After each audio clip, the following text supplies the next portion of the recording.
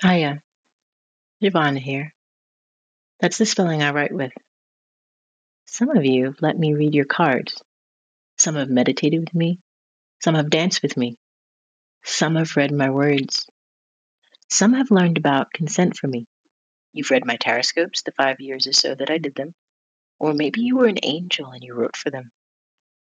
You know me as a person who enjoys creating and sustaining affirming communities.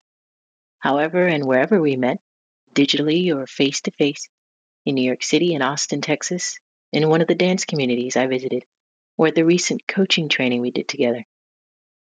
It feels like it's been a while. If you feel like I do, the last week has felt the longest in this lifetime. The global changes in the world come at a weird time for me personally, as I'm about to open a new chapter, pivoting from my role as a tarot reader and blogger to my role as a coach and writer. This is me saying hello.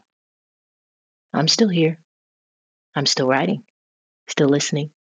The skills I use are growing, deepening, but they still center on the belief that the most important thing I can do in this world, being who I am, is to empower and affirm everyone I encounter. So that's what you can expect to see from me.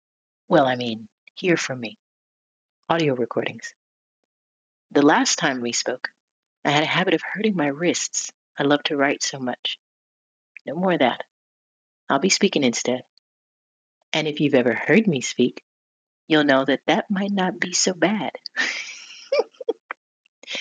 Welcome to phase 2 of this newsletter.